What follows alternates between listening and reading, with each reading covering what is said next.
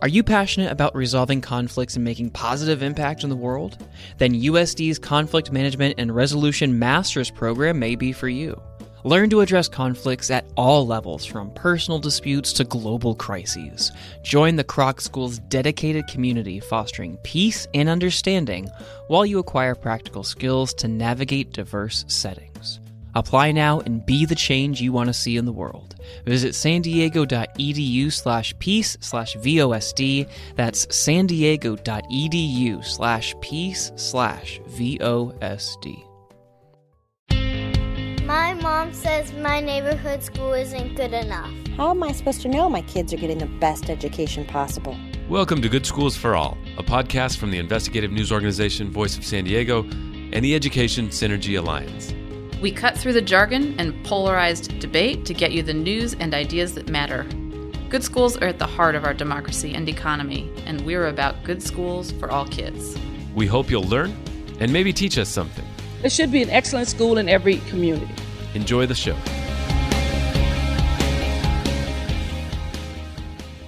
Hello, everyone. I'm Scott Lewis. And I'm Laura Cohn.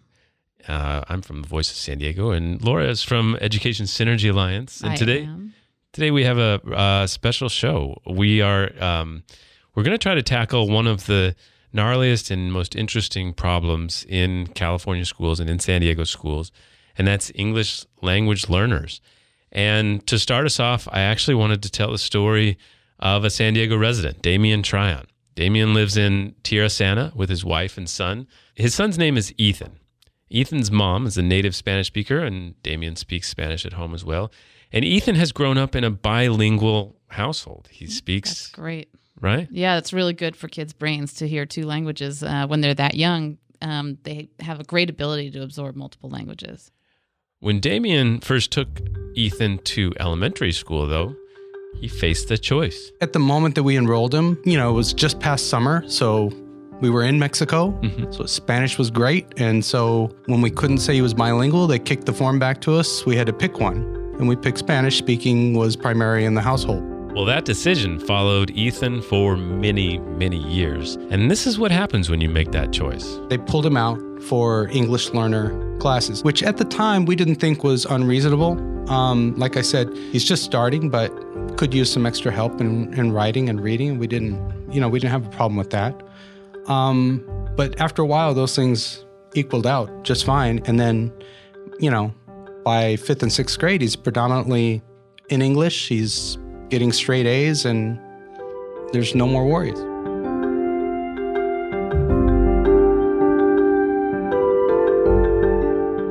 We're talking about English learners today because this is an enormous challenge for California schools and for schools right here in the San Diego region. For example, 1/3 of all the English language learners in the country are right here in California, and 1 in 5 of San Diego County students are English learners. So it's right at the heart of our education system here. Yeah, and in coming months, all Californians are going to be asked to vote on repealing one of the most controversial measures we've seen on the ballot in the last few decades, and that was 1998's Proposition 227 that basically barred sort of bilingual education in the state. We're going to talk about that a little bit more later in the show. Now, Ethan was a premature baby, and his parents decided that they wanted, or that they were okay with him getting a little bit extra support. They tested him for fluency. This was like pre-kindergarten. And he was actually also, oddly enough, a preemie and born on the last day for the cutoff. So he was about as young as he could be ever been to be in that class. And so they tested him, and they didn't find him fluent in either one, which was news to us. But that led to, so we held him back a year because he was young. But the next year, that whole designation followed him. He will, even up until September of last year, was classified as an English learner.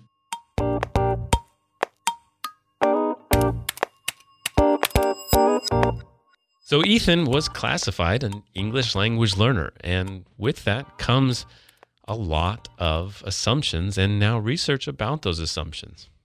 Yeah, I mean, one thing is that everybody who's in California schools and San Diego schools, they're really committed to trying to make sure that English learners are getting the best possible education. And when they look at the traditional markers of whether kids are learning, namely test scores for the most part, it looks really scary. For example, we sometimes hear alarming statistics like only 6% of 8th grade English learners in San Diego County are reading at grade level. Only 6%. But then again, they're English learners, so maybe it's not so surprising that they're struggling with reading. Or looking at the math side, only 15% of English learner 4th graders in our county are doing math at grade level. Again, initially really alarming, and you might think that math would be a subject where even if you're an English learner, you can still add, subtract, divide, and do fractions, which is true.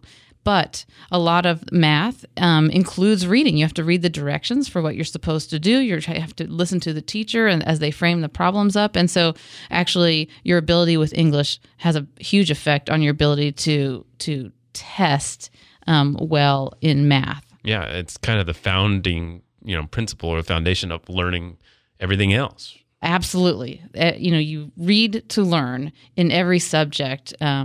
And so if you're not on top of your English, then it affects you in multiple ways. That's why we do need to put a lot of attention on English language learning. But when we frame things, when we get into the habit of framing things as an achievement gap for our English learners, we might be falling into a trap. Yeah, so we called Connor Williams, one of the foremost experts on this. He's the director of the New America Foundation's Dual Language Learner National Work Group. And Connor immediately put some of those statistics into perspective for us. Until pretty recently, there was nothing standard that we could look at to get any kind of good data. No Child Left Behind changed that. It made it so that we had state-by-state data on the English language proficiency of these kids and that we could actually track it over time. We also had math and English language arts data on these kids over time. So we have a reasonably good idea of how they were doing relative to other kids. The challenge with the data that we have, though, is that if you are an English learner in the eyes of your school, your district, and the state, by definition, and this is under federal law, you are classified as an English learner because your language profile, your language abilities prevent you from demonstrating what it is you know and can do on content assessments, meaning there should be an achievement gap. You should be underperforming. And other places are tracking this much differently. And there's a few states that are doing this. Oregon is the one that I know best, where what they've started doing is when a kid gets put in the English learner group, usually there's a huge achievement gap between English learners and not English learners. But then after a while, they leave that group. And historically, then that meant they got counted in the not English learner group. And their improving academic achievement made the achievement gap look better or look bigger. But what Oregon started doing is tracking these kids as former English learners. They call it ever English learners. They track them after they leave too. And they're finding some really encouraging things. There's a few districts that do this. And occasionally we find that English learners actually, after they leave the group, they actually outperform kids who were never in the group often. So we actually find that this is one of our highest growth student groups in the country. They have something like occasionally you see things like they have actually higher graduation rates than native-born monolingual English speakers. Right. So if we actually need to step back, and if we're talking about the city of San Diego's school district and how poorly they're doing with English language learners, we may need to reassess that. If they're doing really well, then yes, the achievement gap in that particular area would be getting worse. Yeah, it's really turns things upside down, Connor's point, and I think it's a really important one to think about. But yeah, the main purpose of classifying children as English learners is so that you help them acquire English and you want them to graduate out of that group. So that's the side of the issue that we absolutely want to stay focused on. Yeah, and there's other myths that we need to bust out there too, because we might assume that some of these English language learners are just our immigrant children that come in. They're just they've just arrived in the country somehow, and now they're being forced into a school that they're just trying to get used to. Well, that's not necessarily the case. As you found, 7% of children in San Diego County are immigrants, right? Right. We're born elsewhere. And 22.4% are English language learners. Correct. Which means that there are a lot of people here who are themselves learning the language while they go through this. It's not just a function of recent immigration. Right, yeah. So let me just make sure it's clear to everybody that most of our English learners in San Diego County are born to immigrants, but they were born here in the United States. And so they are speaking another language at home because that's their home language and their family's cultural language. So when they get to school, it may be the first time that they're learning English. I hope they'll have had an early learning experience as well. But that's the challenge, is it's kids who are coming into our schools as early as kindergarten or pre-kindergarten, even preschool, and we're taking on the challenge of helping them learn English even though they're speaking a different language at home. Now, another myth that Connor, I think, did a good job countering was this idea that they were an immediate sort of drain on the school, that these English language learners are, a problem themselves, that they cause a weight on other learning and other things that might be happening, and that they're, or that they're just not as smart, when in fact, the reality is much different. There's some research showing that young children of immigrants and sometimes dual language learners come into American schools on some indicators and benchmarks doing better than native-born American kids, meaning a lot of it's usually in social and emotional learning areas where you say that you find that, these kids are better at conflict resolution, or they are, they're more likely to come from two-parent households, and then they pick up a bunch of sort of strong social indicators off of that too. So it's just to say that, it's easy to think of these kids as those poor children of color from another country who speak another language over there, right? But, we have reasonably good research that a lot of these kids, and in some cases more than the American, native-born Americans they're compared to, are actually, they're assets they bring to the classroom. Now, I saw that at our own school when we were asking other parents why they had chosen not to send their kids to our neighborhood school, as we were trying to understand some enrollment problems and shuffles that had to happen because of that. I had a parent tell me that they chose not to send their kid to our school because there was a little bit higher percentage of English language learners at that school. Mm-hmm. And, they assumed that meant that it would be sort of crippling for the rest of the student population as well. And yet there was really no evidence for that. Great. Yeah, my kids go to a school that has a lot of English learners as well, and I think it enriches their experience. All right. Well, on that point, and we're going to get back to Ethan's story, which I think has an interesting conclusion, but we wanted to transition to what is working.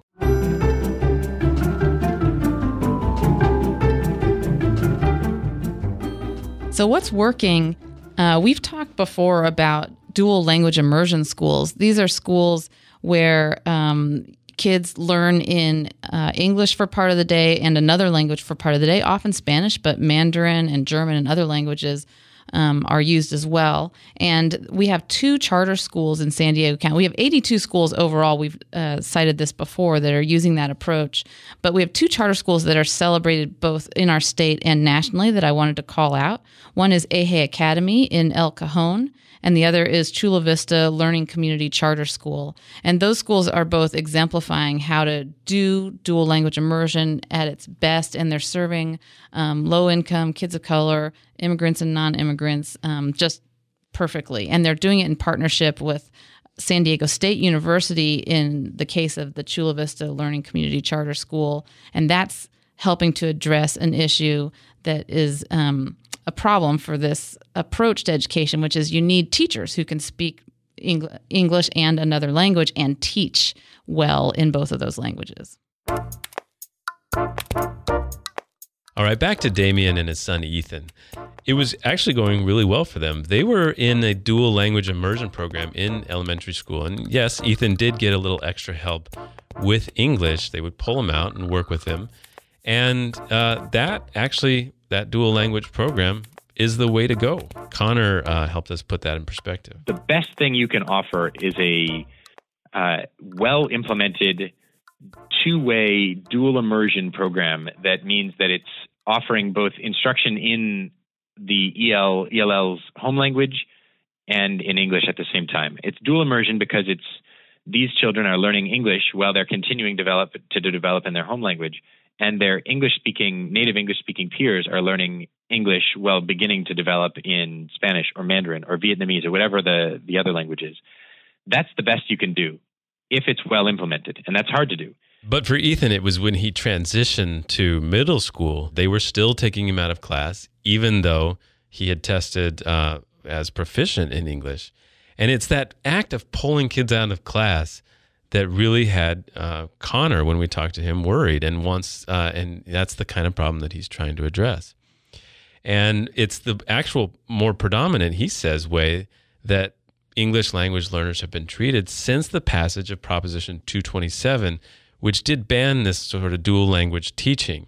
Now, you can have these dual language programs because you can opt into them in the system. Yeah, that's right. So if a parent affirmatively chooses a school that is dual language only, then like a charter school or even an in-district school, then that gets around the 227 restriction. Or you'll have regular public schools in San Diego County in California that have a dual language track in them, but parents have to sign a piece of paper saying that they agree to have their kid in that track. Not for long, though, maybe. In November, voters are going to be asked to either approve or reject the California Multilingual Education Act, which would gut most of what Proposition 227 put in place. Yeah, this was passed or sent to the voters as a referendum by the legislature in last session, so it'll show up on our ballots in November. And legislators were ready to make that change, but they need voter approval since it was originally passed as an initiative. So we'll have a chance to weigh in on this, and it was so heated last time around. It'll be interesting to see if Californians are ready to switch. Now, Connor surprised us with one place that might be doing it a lot better. Surprised me for sure. I didn't see this one coming. Here's something that will blow your mind, right? So California's got about a third of the country's ELLs. Mm-hmm. It's something like 1.6 or 1.7 million. There's about 4.5 or so, I think, in the country now. Texas has about 750,000, so they've got about 1 in 6. Between California and Texas together, it's about half of the ELLs in the country. So California is mostly ESL, mostly English only. 95% of these kids are in English only programs. In Texas, they have a transitional bilingual mandate. Ruby Red, Texas, conservative Texas, George W. Bush, Ted Cruz, and Rick Perry's Texas. They have a transitional bilingual mandate, meaning that they run the bulk of their ELLs are in bilingual education programs. Texas this has been showing the case us up. For decades. I mean, I'm amazed every time I say it. I still can't believe this is the case. But I mean, truth be told, Texas probably runs more bilingual classrooms than the rest of the country put together. That actually brings us to this week's number of the week.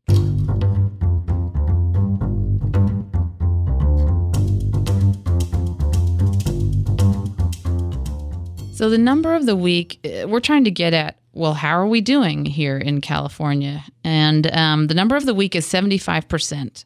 So 75% of California students in middle and high school are long-term English learners. That means they've been designated as English learners for at least 7 years. So most of them started in our schools in kindergarten. And that gets back, Scott, to that point we were making earlier, that most of the English learners in our schools are not recent immigrants just, arriving from another country. They're actually kids who've grown up here in California, but we're really struggling to help them get the English skills that they need to thrive in school. Mm-hmm. And it's this fact that I think Connor Williams said, scares him the most. One of the old horror stories from this, and I think this is less common now, is there used to be situations where kids would come into California schools as kindergartners, get classified as English language learners, and then spend 13 years never getting out of the group in these separate classes, these separate buildings, these separate programs that were ESL only, essentially. So they just never got academic instruction. And they just sort of sit out there outside of the education system, essentially segregated. That, through court decisions and a lot of advocacy, that's going away. A lot of it has gone away. You still see some really, really worrisome data on, like on the number of kids in Los Angeles USD, for instance, that remain in the English language learner group for more than 7 years, more than 9 years, and still some kids who just never get out.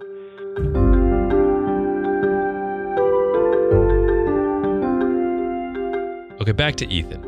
He and his parents thought they were done with all this. He's the top of his class in English. I think early on, in school. He had a little struggle in writing, but, if you talk to anybody, he's fluent in English. Yeah. And he was equally fluent in Spanish, at least in speaking. Damien is happy with his son's education. He's happy how things turned out. But the school district asked him to decide whether his son did not speak Spanish at home any longer, or whether he was opting out of English support that Ethan was getting. It was a decision that continues to haunt him because he did speak Spanish at home. And that didn't mean something was wrong. That's my major concern is that, I can't describe my kid to this bureaucracy in the right way. Wow. So here's the thing. It should be that all of us would want for our kids to be bilingual. And here's a family that did everything right. They spoke in both languages at home, and they enrolled their child in a dual language immersion program. And somehow the bureaucracy just couldn't wrap their minds around this idea of a bilingual child. But we need to get better at that, because what the error that I think we're often making is that we're trying to teach this asset that a lot of our children come into schools with, another language. We're trying to teach it out of them and encourage them to forget it, which, number one, they lose a job skill and a life skill, but also it causes them to lose some connection to their home culture. And that's really tough for families as well. It is tough. And we're going to work and we're going to spend a lot of time on this. Our own Mario Corran, I'm very proud to acknowledge, won a fellowship from New America and from Connor Williams' staff to pursue this question obsessively over the next few months, to really get a handle on what these kids deal with and what we can do to help them and their families. Mario, so tell me what you're doing. I'm working on a year-long project. We've been doing the learning curve for about a year now. It's an enjoyable column to write. I've learned a lot about schools myself in writing it. So anybody can send in questions, and then I'll hunt about for an answer and come back and explain it, and it's turned into like an explainer column. So every Thursday you do this piece called The Learning Curve. It's usually pivoting off of a question that a parent has asked through one of our, email blast questionnaires, or through just something you've heard in the community. That comes out every Thursday. It's emailed to all of our subscribers. You should subscribe to it. Go to voicesandiego.org. And what you're saying is you're going to pump it up a little bit. Yeah, exactly. So I've taken mostly a random approach to questions as they come in, and that's been fine. If a question comes in and it's something timely, I'll write the column on that. But I'd like to make it a bit more strategic, and I think that there's a way to do it that can bring in more parental voices into the conversation about schools, voices that have been marginalized, whether by choice or these sociological factors on them. There's some parents that are less engaged, and I want to get those parents and bring them in. So one way you could do that, if you're listening, is actually encourage somebody or yourself to call our own voicemail that's collecting some of these stories. And we also speak Spanish, so we can handle some of the Spanish language inquiries that come in. That number is 619-354-1085. If you want us to wrestle with the questions that you're dealing with, or that somebody you know is dealing with, or one of your students is dealing with, or one of your students' parents is dealing with, go ahead, have them call that number, leave a long detail message about what they're dealing with and how we can get a hold of them, what school or what area of town they're in, and we'll have a discussion about that. All right, Scott. So I'd like to ask you something. All right? I'd like to turn this around. What a treat. I want to turn this around on you. So I've written a lot about English learners, right? Yes. So English learners are basically students who are learning English, right? And they take these tests every year to show that they're still indeed learning English. If they make enough progress, they are considered fluent in English. Yeah, they're reclassified, which is supposed to be and should be an achievement, right, of the school district. Absolutely. Absolutely. It's a really important moment because they're no longer considered English learners. They no longer have to sit in remedial classes learning basic English. They can take college prep courses and try to catch up with their peers. So reclassification is an important moment. So I've been writing about English learners for about a year. Mm-hmm. And let me just tell you that the feedback that I've gotten and the response that some of the stories gotten has been a bit hit and miss. Mm-hmm. It seems like I've got the impression that when I write about English learners, maybe because I'm describing them as a demographic, maybe because I'm describing them as a group, the point isn't coming through that these are students, these are kids that are very much in need of help. And for whatever reason, there seems to be a disconnect between readers, between engagement and in my opinion, the seriousness of this issue. And so, I want to ask you, in your opinion, what we can do as writers to bring this out, and maybe if you've got any ideas how we can reach out to stakeholders, parents, teachers, how we can bring some of them into the conversation. Yeah, I think we've tried to talk about this a little bit, and I think it has to do with that problem of just sort of immediately describing them as a demographic, as a sort of class, and then sort of having the discussion about how they compare, how they fit, what should happen. And I think a lot of people kind of tune out when that comes up because it's a very difficult problem. How do you? I mean, it's the story of America. How do you assimilate a group of people and help them join the game that we're all in right now and succeed at it? And I think that everybody's dealing with their own problems, and so I think the way we're going to do that is to really connect with people about specific stories of maybe injustice, or maybe lack of equity, or maybe it's just about innovations and programs that are really helping them succeed.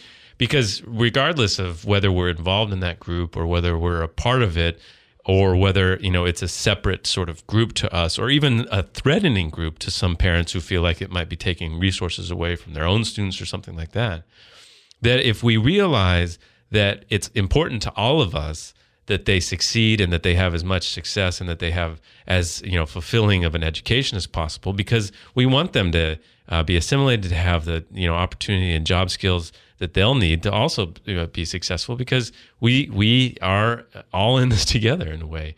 And so I think once we get past headlines that say English learners and demographic information about how poorly they're performing, and really start to make emotional connections with people about what they're dealing with, and then messages about what can be done or what solutions, and offering a solutions-based discussion after that. I think that's my idea of what success would be with this program. Absolutely, and you said that perfectly. And I think thanks. Yeah, no problem.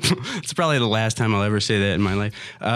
So I think one point that's missed is that this isn't a niche issue necessarily. We were talking about the future of the workforce here in San Diego. Like these are students these are kids who are going to grow up, and most likely the ones who are going to stay local and provide the base of our economy, and yet they are struggling. We're talking about almost 23% of students in San Diego County. This isn't, a small group of people, on the sides of any individual school. In some places, this is a very large portion of the school. Absolutely. Absolutely. So, all these things that we're talking about, you asked what I want to accomplish. You asked me that earlier. And so at the end of the year, I want to have fleshed these out. I want to have brought people into the conversation, brought kids, and highlighted the student stories, most importantly, because as you've highlighted earlier, we write a lot about schools, but we don't always get the kids and the families' voices in there. So I want to have accomplished that and really just move this conversation forward by the end of the year. Well, we look forward to it. Thank you. Yeah, thank you.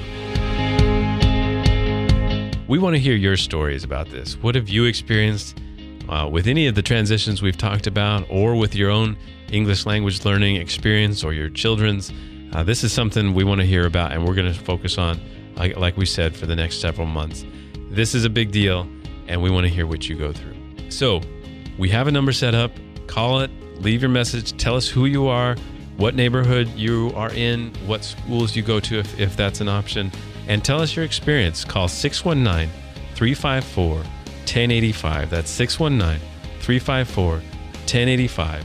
And let us know what you went through, and hopefully we can talk about it and maybe find some answers if you have questions. Yeah, we really love hearing the real world stories, so bring them on, please. And that was another Good Schools for All. Yeah, it was. Thanks, everyone.